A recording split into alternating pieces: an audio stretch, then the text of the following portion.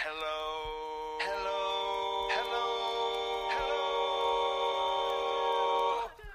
Hello, my name is Matthew West, and I'm the host of this podcast. It's called the Matthew West Podcast. I really hope you like it. Hello, his name is Matthew West, and he's the host of this podcast. It's called the Matthew West Podcast. We really hope you like it. I really hope you like it. What's going on, everybody? Welcome to another episode of the Matthew West Podcast. I'm your host, Matthew West, and as always, I really hope you like it. Thank you for joining me. I said that very fast because, hey, we got a lot to get to today. I'm super excited for today's show. Before we dive into today's conversation, I want to make sure that you know about the Don't Stop Praying Spring Tour taking off in February. We're doing 16 shows with a very special guest, Cochran & Co. It's going to be awesome. You can go to MatthewWest.com to get your tickets for that. Also, a brand new song, Don't Stop Praying, is available now wherever you listen to music. Go check it out. I'm also getting very excited because I've just completed my brand new book, My Story, Your Glory, a 30-day devotional. I can't wait to get this in your hands. And so be sure to go to MatthewWest.com, get all the information for all of those things. And I hope to see you on the road this spring. It's going to be awesome. It's going to be a powerful night of worship every single night. And man, I'm super excited about today's conversation. I started listening to this guy's music. He's not on the radio. It's just he's in his own lane. And I was going to say he's in his own little world, but he's in his own lane. He's carving a different path for faith-based music, and just incredibly brilliant lyrics and just honest and unique and fresh, and they spoke to me. And so I wanted to have this guy on my podcast, and I'm very excited to talk about his music, his process, his why, and I think you're going to really love this. If you haven't heard his music before, I can't encourage you enough to go check it out. Let's go to the Story House with singer-songwriter, recording artist, Chris Renzema. Chris Renzema. Do I get extra points for, did I pronounce your last name correctly? You actually did, which is impressive. That's a select few people that get it right on the first time. Tell me some of the mispronunciations that you've heard. Man, it's usually just, I feel like it's a very easily dyslexic name. So people just kind of move E's around. Or like that big thing. Okay, so it's not like like the long E, like Renzema, or the wrong emphasis. I do get a lot of that. Yeah. But probably the worst is like Renzema. They see the Z and they stop trying at that point. It's like, okay. Renzema sounds like, ask your doctor if Renzema is right for you. Yeah, honestly. It's either a drug or a thing that you need a drug for. Yeah. So. Well, I'm so glad to meet you, man. Even if it's virtually, we've been locked in from some Nashville snow days, and you're Nashville-based now. Has your neighborhood been hit hard with some massive snow and ice? Yeah, I'm in the East Nashville area, and it's been pretty much iced and snowed in for a week. So. Did it ruin plans, or was it a good interruption to plans that you had? It was a bit of both. I think plans that were easy to move, so nice. It was all right. You are originally from where? I grew up in Grand Rapids, Michigan. Okay, so when Nashville freaks out over a snowstorm, you laugh and mock them the way that I do, being from Chicago. Is that what you do? Pretty much. Yeah. Although I was telling a friend, I think I have a little bit of misplaced confidence in my snow driving ability. Really? Being from up north, we drive in snow, but also we prepare for snow. Yeah. So I'm really good at driving when snow's on the curbs. Yes. Super familiar with that. But my street has been just an ice rink for 5 days. Yeah. I drive a Corolla, so me versus that is not a good situation. Yeah, the Corolla is not really decked out with the snow tires, and it's they never have enough salt in, like they do in Chicago and Michigan. It's just they're ready. You're exactly right. We do get a false confidence. One of my daughter's friends was over the other day, or actually just yesterday, and she said she saw Chris Stapleton, country singer, thinking he could drive his, I guess he had this, I guess they're like neighbors or something. And he has this Wagoneer that's like this epic, like refurbished, awesome car. And she witnessed him smashing his own mailbox, just thinking he could drive and get out of his house. And even Chris Stapleton couldn't do it. So who are we to think that we can survive? If someone that manly looking cannot navigate this weather, then we need to stay indoors. I'm going to be, hanging out at home. That's exactly right. So being from Michigan, though, have you been I don't know if you're a sports guy at all, but have you been weeping tears of joy when the Detroit Lions win a playoff game? Like one of my collaborators, AJ, is from Michigan, and he's just his family's just beside themselves. Like they're cheering and high-fiving and calling relatives. Yeah. Has that been your family story lately or no? So honestly, not really. Like my family's sport history is basically, me growing up was when every single, the last good thing I remember is the 2004 Pistons. Oh, and so then there was that long stretch where basically every Michigan team, barring the Red Wings, were terrible. Yeah. And I distinctly remember a moment where my dad, who's a big baseball fan, got he was very self-aware, realizes my day is disproportionately affected by the Tigers, and I'm just gonna stop watching. So he just stopped. So growing up, my dad was willfully it was a choice for his own happiness to not watch Michigan sports, and so I'm by the time that the Lions are able to be celebrated, I've never been paying attention. You're disconnected. Yeah. Well, even being disconnected, you can celebrate. A little bit of Tom Petty. Even the losers get lucky sometimes, right? It does feel lucky. Do you get back to Michigan often? Not as much as I'd like to. It's been cool. I feel like touring has taken me, home more than I would typically go, and it's always been a really awesome reception when we play in Grand Rapids, which has been cool. So Grand Rapids is a great city too. Yeah, it's awesome.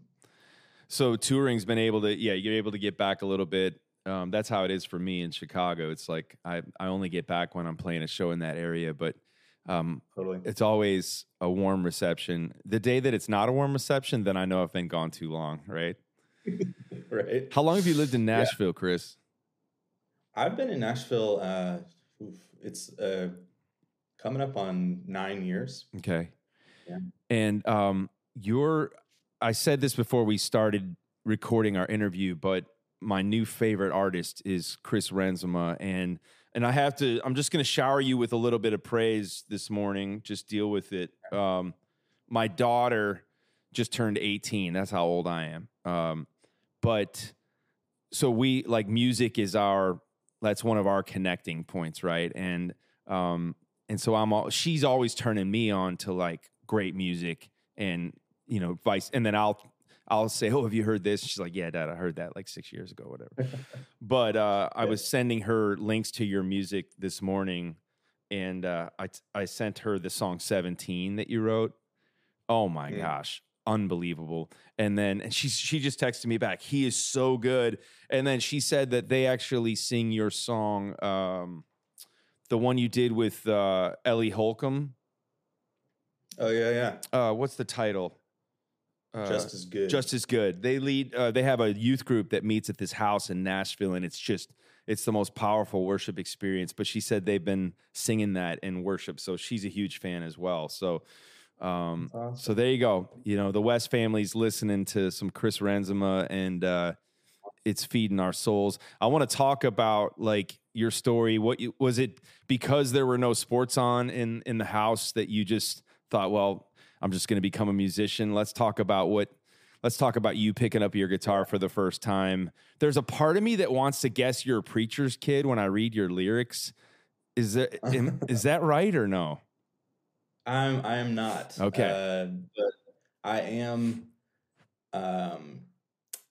I am the kid of some very, I would say, spiritually inquisitive people. So I feel like I don't know at this point, for the amount of books that my dad reads, he could probably audit some seminary or something. But no, wasn't raised a preacher's kid. But a Christian home? Yeah. Yeah, it was kind of a like mixed experience growing up. My family was sort of my parents were kind of rediscovering church right around when my sister and I have one older sister, right around when they had us. And so, like, when I was really small, we were part of like a Pentecostal church in Mississippi.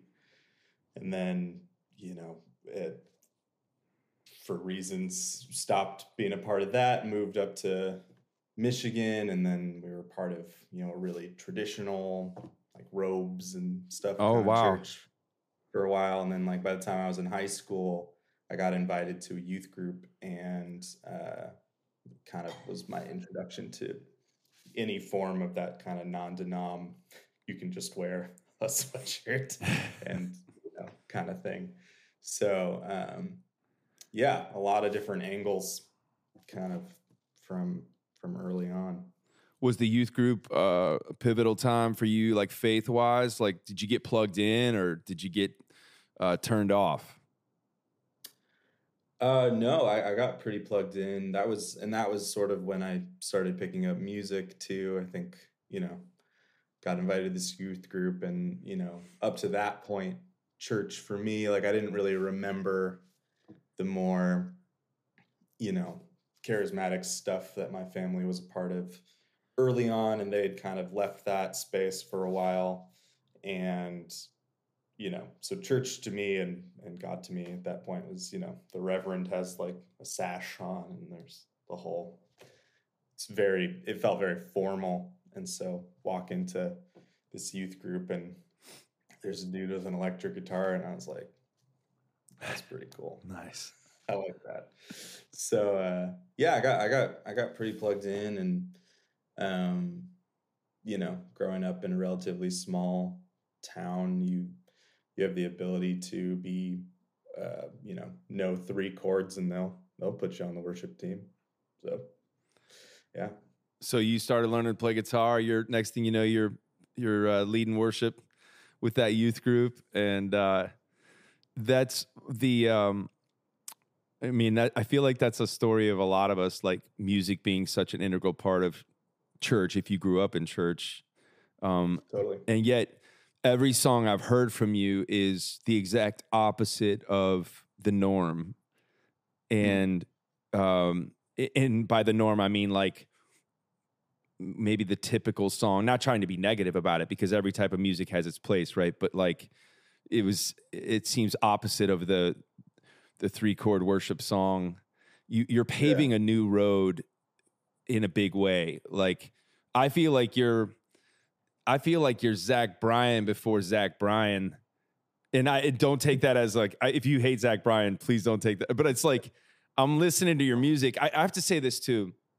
I feel like when I listen to your songs, I get like lulled in at the beginning to thinking, okay, acoustic singer songwriter. And then these songs blow up into these huge orchestral moments. And it's like, and then I start to go, oh, I could see this like blow up live. I want to see that live, which then leads me to think, I bet his live show is just a powerful worship experience and unlike anything else. And which, you just finished a 30-city tour in the fall. You're launching a 30-city tour in the spring, which is going to close at the Ryman Auditorium. How cool is that? You sold out the Yeah, yeah. Ryman Auditorium once before, I've heard, right?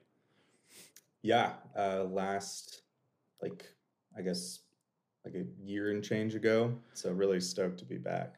So the songwriter in you, like when you pick up the guitar, you start writing songs, or maybe leading worship in youth group, maybe mostly playing other people's songs, probably. And then there's that moment, that awakening where you're like, what if I could say what I want to say in a song instead of just singing other people's songs, right? Is that a moment that happens for you, and then you're deciding, how do I want to say it?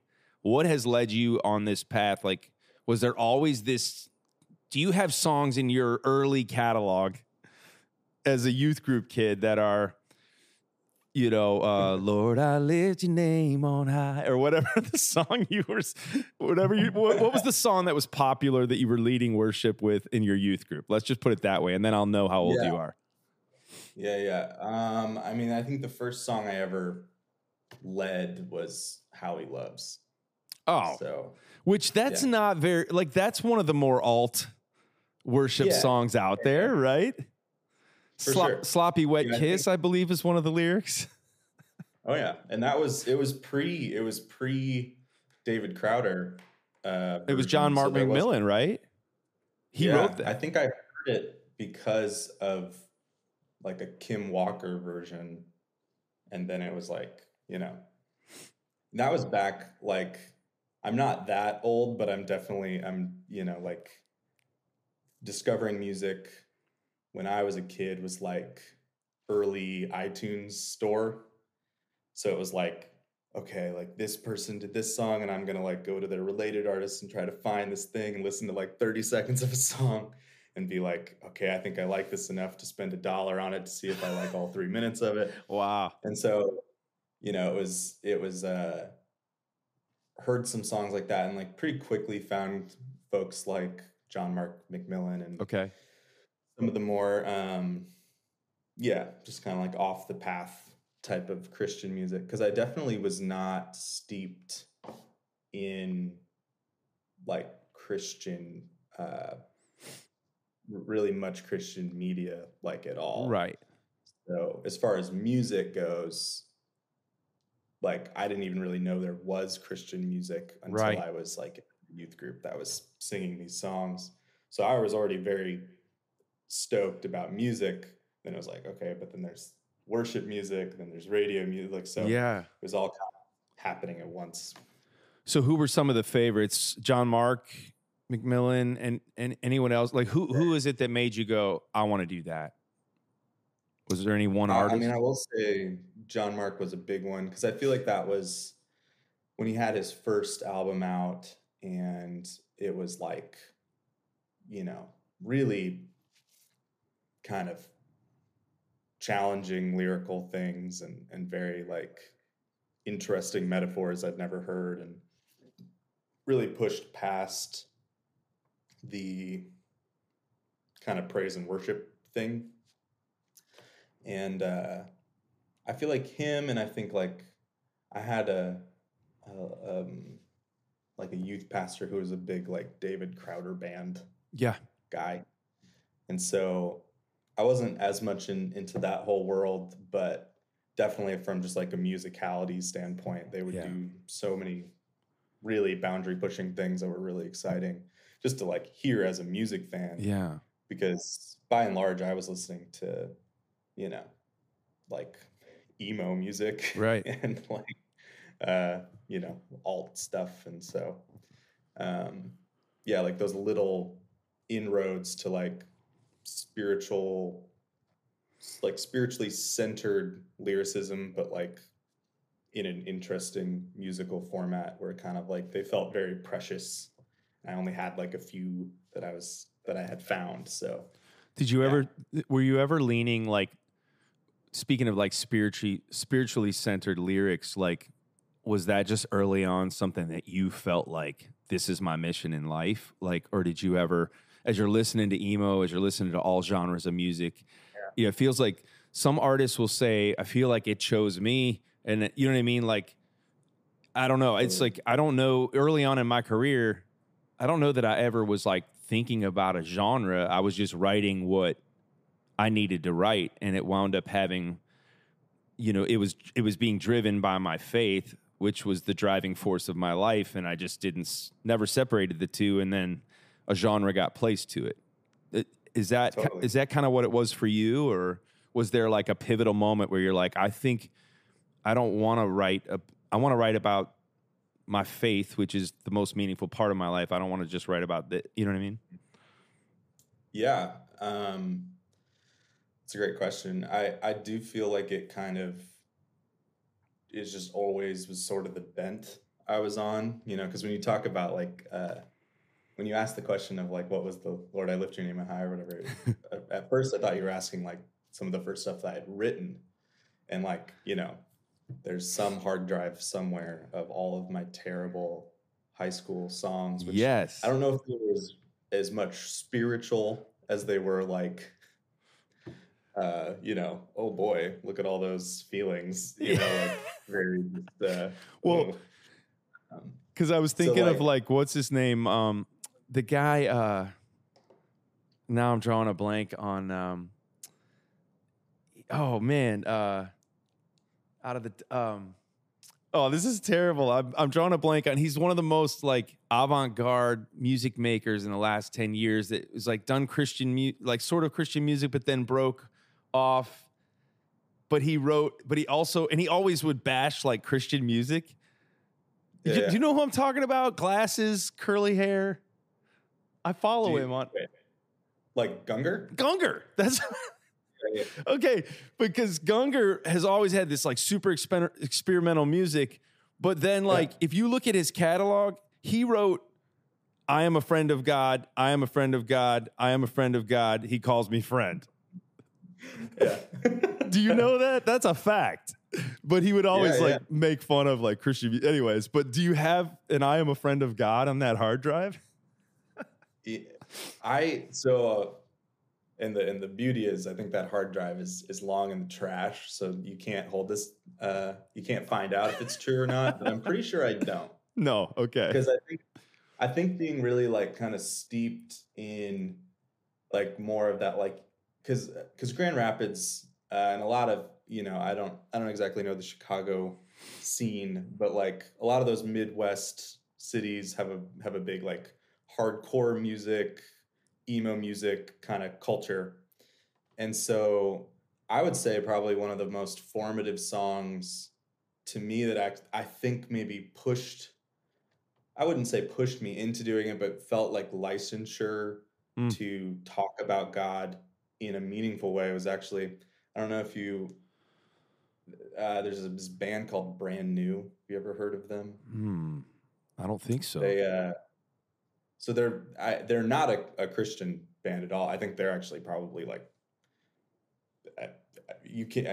against. I don't know. Right. Not. It's and they have this song called Jesus Christ, which is like just this beautiful, devastating song about just asking questions, and feeling unworthy of this person that is Jesus. And it's so, because it's not like written by a Christian, it's left with this kind of horrible like ache, at the end. Yeah. And it felt, when I heard that song, it was like, wow, like I feel those feelings, but I have hope in Jesus. And to feel seen in a song like that, but actually also believe that like you are found and, held by God. Is really powerful. Not stopping at the hopeless place, but like but buying into the redemptive part of the story that's to come. I feel like I've said it a lot. Like I feel like sometimes the most sometimes the songs that point me to Jesus the most are not in that category of Christian music. Like there's just, I remember I wrote a song one day with this famous country songwriter, and we were just talking about what drives us, and I just remember it's like good old boy. He's like, I write songs, from the perspective of somebody who, drinks a little too much, smokes a little too much, probably looks at women a little too much, but he knows he needs Jesus because that's just who I am. And I was just like, we better write that song. You know what I mean? But it was like, there was just there was just an honest, like there was no veil. You know what I mean? It was just like an honest about the brokenness and honest about the need. You know what I mean? And sometimes when I feel like you'll hear songs like that feel like they read your mail a little bit. Speaking of reading mail, I want to read some of your lyrics. The song 17. I sent this to my daughter. She just turned 18, and I was listening to these lyrics. Here I am confessing again. I know I've let you down. I've said it 1,000 times. Never again starts now. That's beautiful. I've slept through so many days. I've wasted so much time. Can't solve it with a song. Can't fix it with a rhyme. So I'll try to be honest with myself again. But I can feel just so uncomfortable in my skin. Know you told me that you loved me, but I don't remember when. This part here says, I love this part. Feel like I was so much wiser when I was 17. Saw the world in just two shades. Didn't stand in the in-between. If the man I was back then saw who I am right now, wonder if he'd be disappointed in how he would turn out. I don't even have a question to that. I just like, I just think that's like how many people have thought to themselves, like, you know, look who I've become from who I was, like started out with so much promise, or before I made a million mistakes, or whatever it is. Tell me what you're thinking when you're writing those lyrics. Like, tell me what goes through your mind even when you hear me read it back to you. Yeah, man.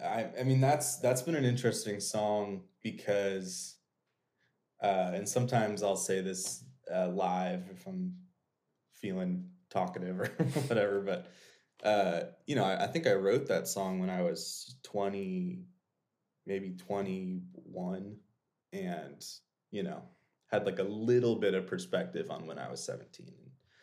And now I'm 28, and what I kind of tell people is like 17 is really just, you know, when you're listening to that song, just put whatever age you were in 3 to 4 years ago, and that's what it is. That's good. Because I feel like what I've seen as time has gone by, you know, that the whole kind of thrust of those lyrics is that, you know, I have this kind of misconstrued idea that I should be getting better all the time, you know, and that growth is a, you know, trajectory like this instead of a trajectory like this. Yeah, right. And sorry for the podcast. Just he was doing hand motions.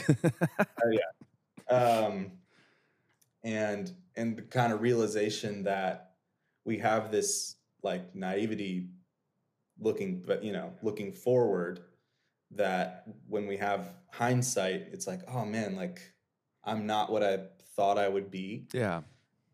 But I also, you know, I need to have grace for myself as I continue on, because, you know, when I was 21, I thought my 17-year-old self had it on lock and my 21-year-old self was a mess. When I was 25, I thought my 21-year-old self was a killer and I was a mess then. And now I'm 28 and I'm like, oh, what 25-year-old me just like had it, you know, knew it. Yeah. But like, you see the lunacy of all that, and the fact that, you know, if the Lord extends grace to us in the present, like we need to do that as well.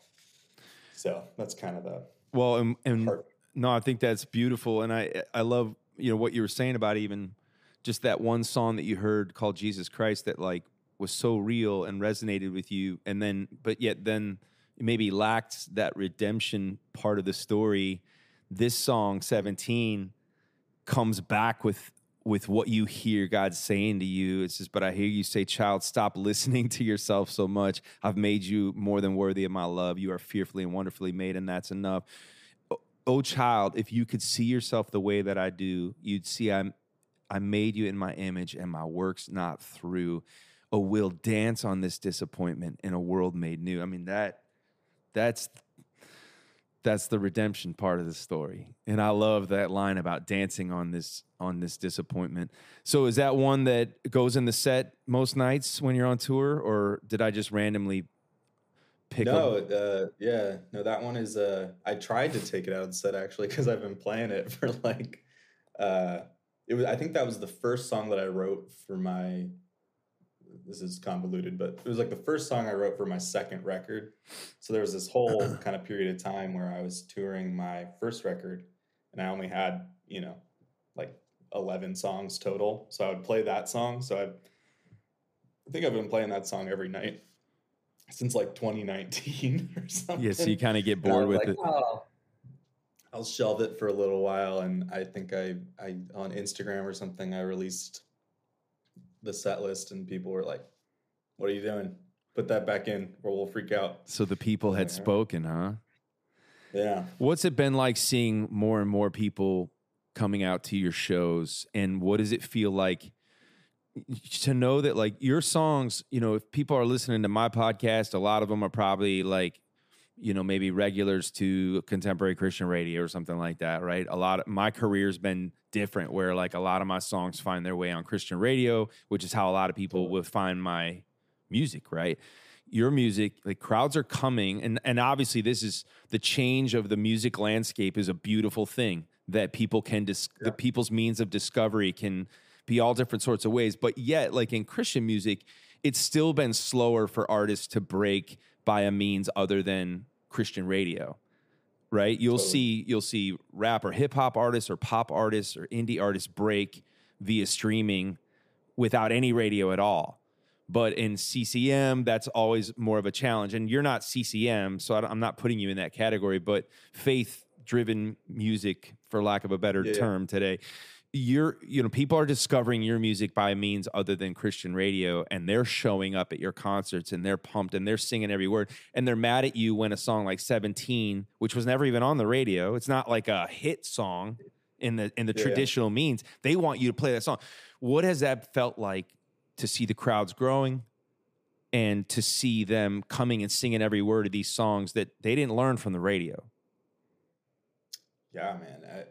I mean, it's a huge honor. I think like it's been a really crazy journey because, like you're saying, it's for the kind of niche genre space, there isn't really like a roadmap of exactly how you're to do it. Because I think a lot of the large heading Christian music can boil down to like worship music, which has like a very specific lane, and then maybe like CCM, which traditionally has been more of a radio medium, and like kind of it works like more other popular genres. And there's this kind of like weird little gap that I think is growing, like you're saying, with like hip hop and all this kind of different genres, whatever my genre is. It's kind of in between those things. And so there's kind of like it feels very case by case as to how it kind of connects with people and how it grows. And I think early on for me, especially growing up as someone who was not super familiar with like Christian radio or Christian music or even worship music until I was a good bit older. I think I went into my kind of artist path with mostly looking at like other bands, like these emo bands and stuff, and it's like, well, they just go to the ratty little club and they just play the show and people come, then sweet. And so that was kind of the like thing that I started out doing, and it was definitely weird because it's like we're a rock band that's talking about Jesus Christ, and I might be getting off topic, but no, that's what I want to hear.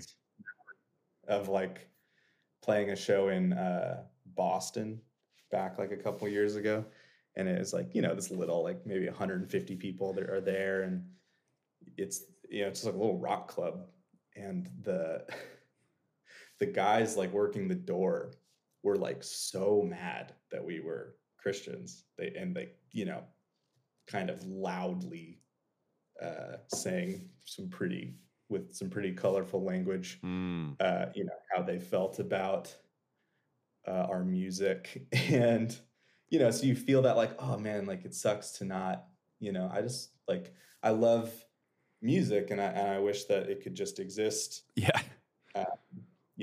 Where music exists. And that's how I, kind of committed to doing it. And so there's this sort of moment of like, oh, this kind of sucks. And then what was funny and what I think is kind of maybe the purpose of this story is, so we were playing this little rock club. Sorry, this is such a tangent. No, I want this. You got to finish this.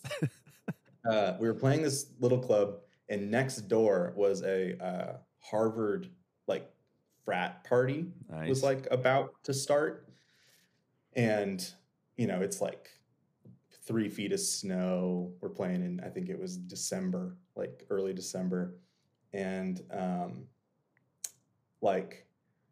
we're trying to load out at the end of the night, and we have to load out through the frat party line. Nice. And there's all these kind of heavily intoxicated college kids who are thinking that we are the club they're trying to get into, even though we're not. And so then they're like trying to like run in the door, and like it became this thing where like we as the band and the door guys of the club ended up like banding together to like get these Harvard guys back out. And like by the end of the night, they're like dapping us up and they're like, see you guys. So it's just this funny thing where it's like, I just love moments like that because, as soon as they actually kind of drop the pretense and we're just humans together, it's actually a really cool space to be able to share, share music. And I think in a very roundabout way to say, kind of the growth of these shows has always kind of just been like that, where it's like kind of from That's beautiful. Yeah. 5 people showing up to 100 people showing up and trying to just be, really just be there. Like if the music is honest and it's connecting and we do that, at every kind of level, my hope and prayer every time we play is that it feels like we really got to worship together and pray together and cry together and just like share some time. And I think that's allowed this kind of organic growth, which has been really cool. So Are most of your shows outside of the walls of a church?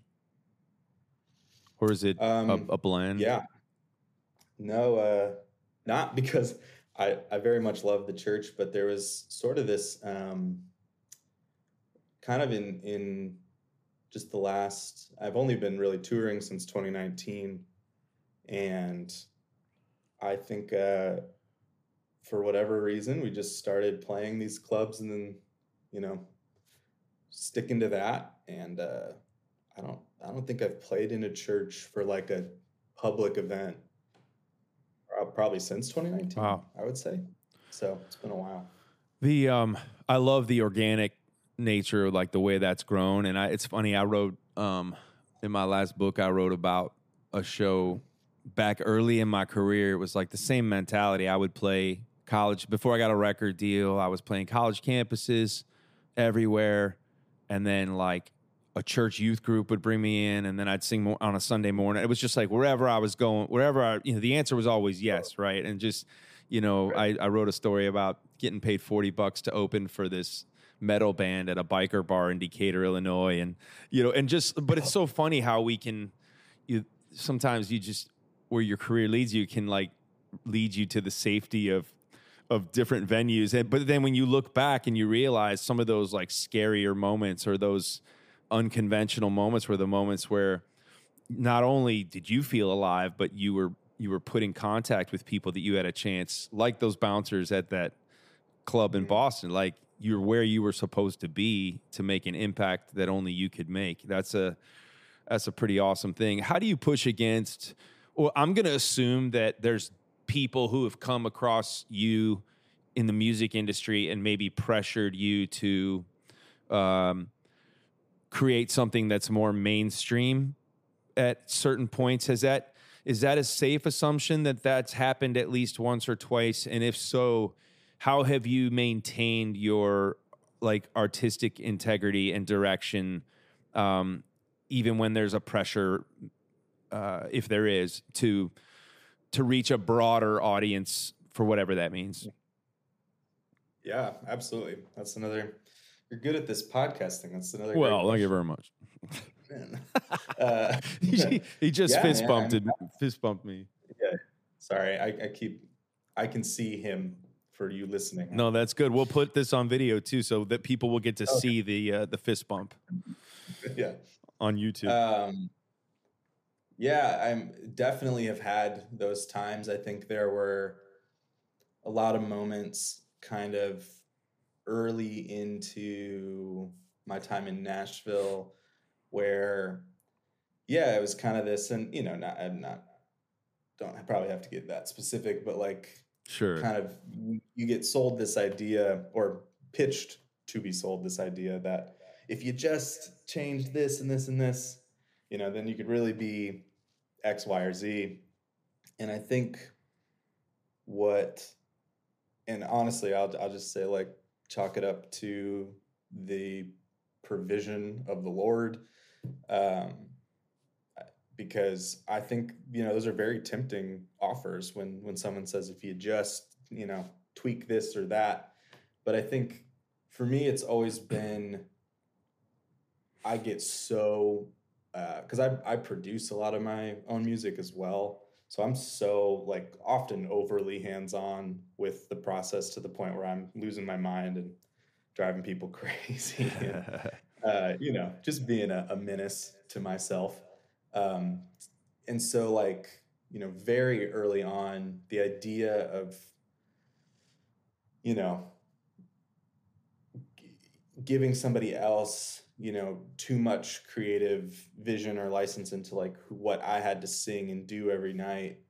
It just felt so uncomfortable that like I kind of, had this natural inclination to avoid it. And I think I've been really lucky that kind of the way that my career has unfolded is a lot of times I'm super, I can be super impatient. So like the idea of moving to town, I think, move to Music City. You got people saying, you should get a record deal. You should do this stuff. And I was always, also coming from the perspective that I'm like, I barely knew that there was such a thing as like a Christian record deal.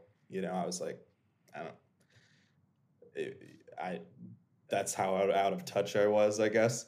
So I was just like, I'm just going to make a record. Yeah. So I, like working jobs, paying to make a record. And by the time I even got approached by a record label, I was like, oh, I have this record done. And I remember that some of the folks from the couple different groups that were talking to me were like, okay, like hold up, hit the brakes. I'd love to hear that. And I'm like, oh, I already uploaded it to TuneCore, so I can't take it off of that. Amazing. And so basically just, they're like heads probably exploded. a lot of people would have been like, that's very dumb.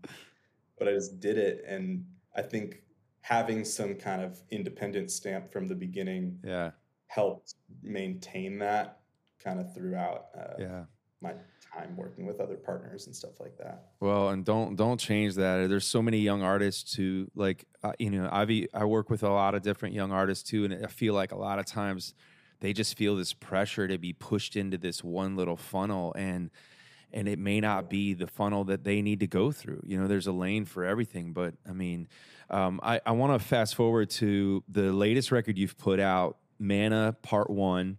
And very soon, the rest of that record. So Part 2, which will complete the album Manna, is coming out March 13th. But people need to get prepped by listening to Part 1, which is what I've done, and just some more unbelievable lyrics and pieces of music that, starting with the very first song, Not Giving Up on You. This profession of faith.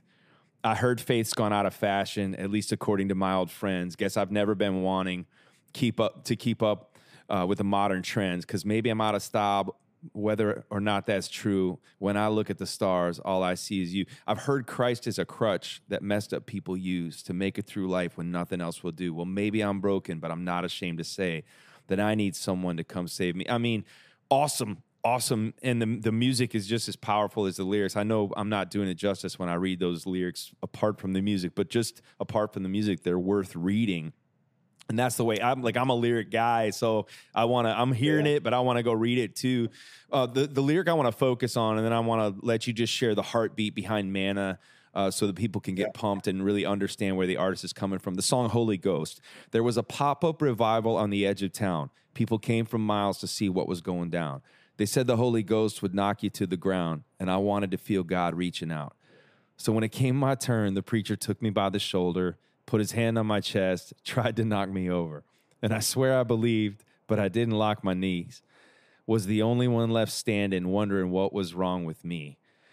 I had a moment as a kid at a preacher's kid camp, Chris, where they were talking about speaking in tongues, and it was like everybody was like doing it, and I was just, I felt like I wasn't a Christian because it wasn't happening to me. And when I just related so much with what you wrote there, but you go on to talk about how you're not giving up. You still believe in the Father, the Son, and the Holy Ghost, even though you've been skeptical in nature, is what you said.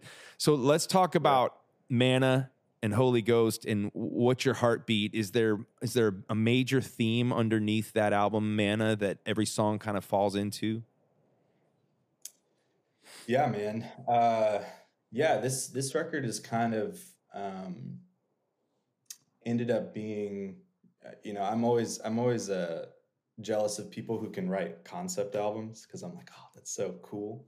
So I'm always like hoping that I can just do that naturally, because I can't like focus well enough to like actually be like, I need a song about this. Yeah. But this is probably the closest to a concept album that I've actually ever landed on, which, because it does feel like every song does come back to pretty much this idea of faith in the desert kind of thing. It's, if you go through the songs, there's kind of this very consistent reference to the Exodus story and this idea of, a miracle. Like, manna is this, it's the bread of heaven given to the people of God in the wilderness. And you say that, and it's like, well, that's astounding and miraculous. But then the rest of the story is that they ate that for 40 years, and then they tacked on another 40 years. And you got to think, if you're just a guy living in the wilderness, then you go out and you get manna every day. And let's say it's year 28, because I'm 28. It's year 28 of 80. And, I've got to imagine that manna did not sound that exciting anymore. Right. It's the literal bread of heaven, the miracle provision of God, but it's mundane by that point. And I think this journey of faith that I've been on personally, and I think I've seen a lot of people, kind of in my age bracket, kind of, it's sort of been the last couple of years of watching most of my dear friends leave the church, leave the faith, and being like, I'm kind of standing here being like, what's going on? Like, why am I still here? If apparently this whole thing is, if it seems like this is the trend, everyone, kind of walking away. And I think it is that thing that song Holy Ghost lands on is, I can be cynical, I can be skeptical, and I can be disappointed, and maybe have completely forgotten what it feels like to see the deliverance of the Lord, like that. It's why the whole Torah is just remember, O Israel, what the Lord your God has done for you, over and over and over again. And it's like, maybe I've forgotten that. And a lot of times I do feel like I've forgotten that. But that's where it comes to the fact that if it was up to me to hold on to Jesus, you know, I don't have the grip. Tried to be a rock climber, gave up. But he has the grip, you know? So like him holding on to me is the only explanation I can say that makes any sense of continuing when it's can feel so punishing to keep going. Yeah. And isolating. And that's really, yeah. So that's really what, if you listen through Manna, That's part awesome. 1, and then eventually the whole record, it's kind of this whole concept of this is a narrow road. It is an often lonely path, but it is a path with Jesus, and that's worth it, you know? I can't encourage anybody listening to this. I can't encourage you enough that the minute this interview's over, like go give Manna Part 1 a listen and get ready for the rest of it. And I think concept record, whether you think you accomplished it or not, I can feel it. Like I always feel like there's, you know, when you land on an album title, I always call that like the umbrella statement. And then somehow, some way, whether it's your orchestration or even in your ADD, if you think you're all over the place, there's still, it's being woven together by what God's inspiring you to write. And it's happening with songs like Hereditary that are on. I mean, go listen to Part 1. I can't wait to hear Part 2. And I feel like there's just, I put it on in the morning as getting ready to read my Bible. I'm all in my feelings, and I'm thinking about my life, and I'm thinking about that. Just listen to that song, Holy Ghost, and being brought back to that memory of when I was a kid and like feeling guilty. And maybe do I still feel some of that guilt as a child of like, was I not close enough to God? Like, was I not spiritual enough? And so you're exploring a lot of those things, but just like you talked about at the beginning of our time, Chris, like, the redemption part, the fact that I still believe, and I love what you just closed with about that. If it's up to us to hold on to God, then we're hopeless. We're going to let go just like a failed rock climber. But to realize that he's the one with the grip, man, like that is powerful. And that manna keeps coming, and that bread of heaven and his provision. And so it is important to listen. When we listen to your songs, we can be reminded that God is faithful, even when like your lyrics in Holy Ghost talk about, you know, another fall from grace from a mega pastor. There's these different, like, you know, dents in the armor that kind of wear us down, and another friend walks away from the faith, and another battle with an illness or whatever it is that's making us wonder, like, should I still hold on? Am I still holding on? Am I close? And then to realize that he's holding on to us. He's providing, and he won't let go. So, man, I can't thank you enough for the music that you're writing, the way that it's speaking to me. And I just wanted people listening to this podcast to hear it. They can come see you on tour this spring on, is it the Manna Tour? Yes. Yeah. And Headed tickets at your all over. website, Yes, sir. chrisrenzema.com. Oh, yeah. Ask your doctor if Renzema is right for you. Hey, man, I'm just thanks for letting me hang with you for so long and letting me pick your brain about songwriting and faith. And if nothing else, man, I hope you just be encouraged today that your music speaks, and it's powerful, it's honest, it's real, and it's redemptive, and it's impacting people's lives, even in the West House. Come on, man. I really appreciate it. This has been awesome. Thanks, Chris. He's my dad. He gives good advice most of the time. He's got his own segment on the show called Dadvice. Can we play his theme song real quick? He is my dad, and he gives good advice. And that's why this segment is called Dadvice. Dad, welcome. Thank you. It's good to be doing this. It's a new year. Yeah. I'm doing some remodeling in the story house. Can the cameras see the blank walls? Asa, who's producing this, can they see that? Oh, I was just asking. I didn't mean for you to show them. Anyway, we're doing new plaques, new stuff up. yeah. You know, kind of. Anyways, I was just. Dad, what do you got for us today? Hey, Send us out with a bang. Yeah, and it would be a sin if I didn't start with a dad joke, you know, in New Year that's what they want. 2024. So, what is a New Year's resolution? The answer is something that goes in one year and out the other. Wow. Year, get it? That was good. All right. You're starting off strong. All right, good. We're going to be sharing on your new song and the theme of our spring tour starting at the end of February. And so we're going to just go on that, and it's called Don't Stop Praying. Yep. And the Lord is really using that song. So we're going to start with Don't Stop Praying, White as Snow. Here's some of the lyrics. He's close to the brokenhearted and saves those who are crushed in spirit. The Alpha and Omega knows how your story ends. And what I like about your songs, Matthew, I've said before, they're just loaded with scripture, Psalm 34:18 and Revelation 22:13. And it's the living word that penetrates and changes lives. So thank you for presenting God's word through music. We've had a record snowfall here in Nashville. Yeah. And it's coming, coming from the Chicago area, this is nothing, but to people in Nashville, it's a big deal. And this is about the most snow. We've lived in Nashville now going on 12 years. And I think this is the most snow that we've ever had. But there's a spiritual element from snow.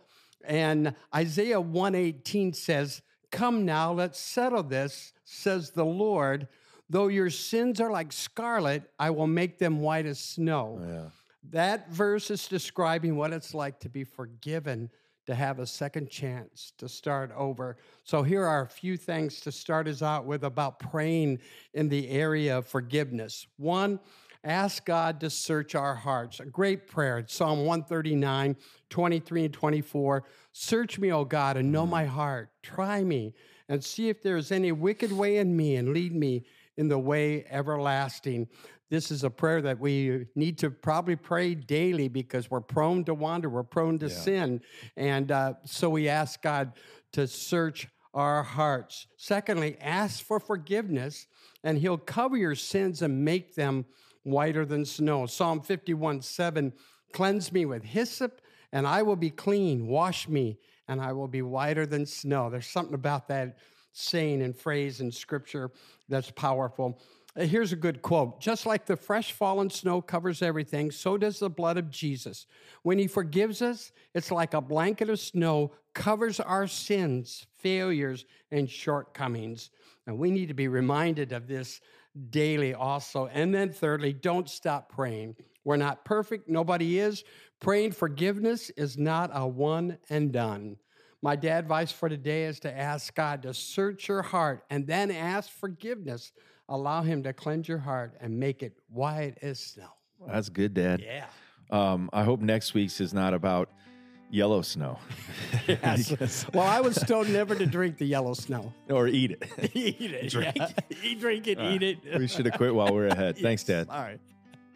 Hey, that's our show for today. I want to thank my guest, Chris Renzema, for joining me. Be sure to check him out on his spring tour, as well as my spring tour. Separate tours. It would be cool if we were together, but and you can go listen to his music. His brand new album, Manna, is coming out. The second half of it's coming out March 13th, but the first half is a must listen. Go check it out. Also want to thank my dad for joining me, and I want to thank you for listening.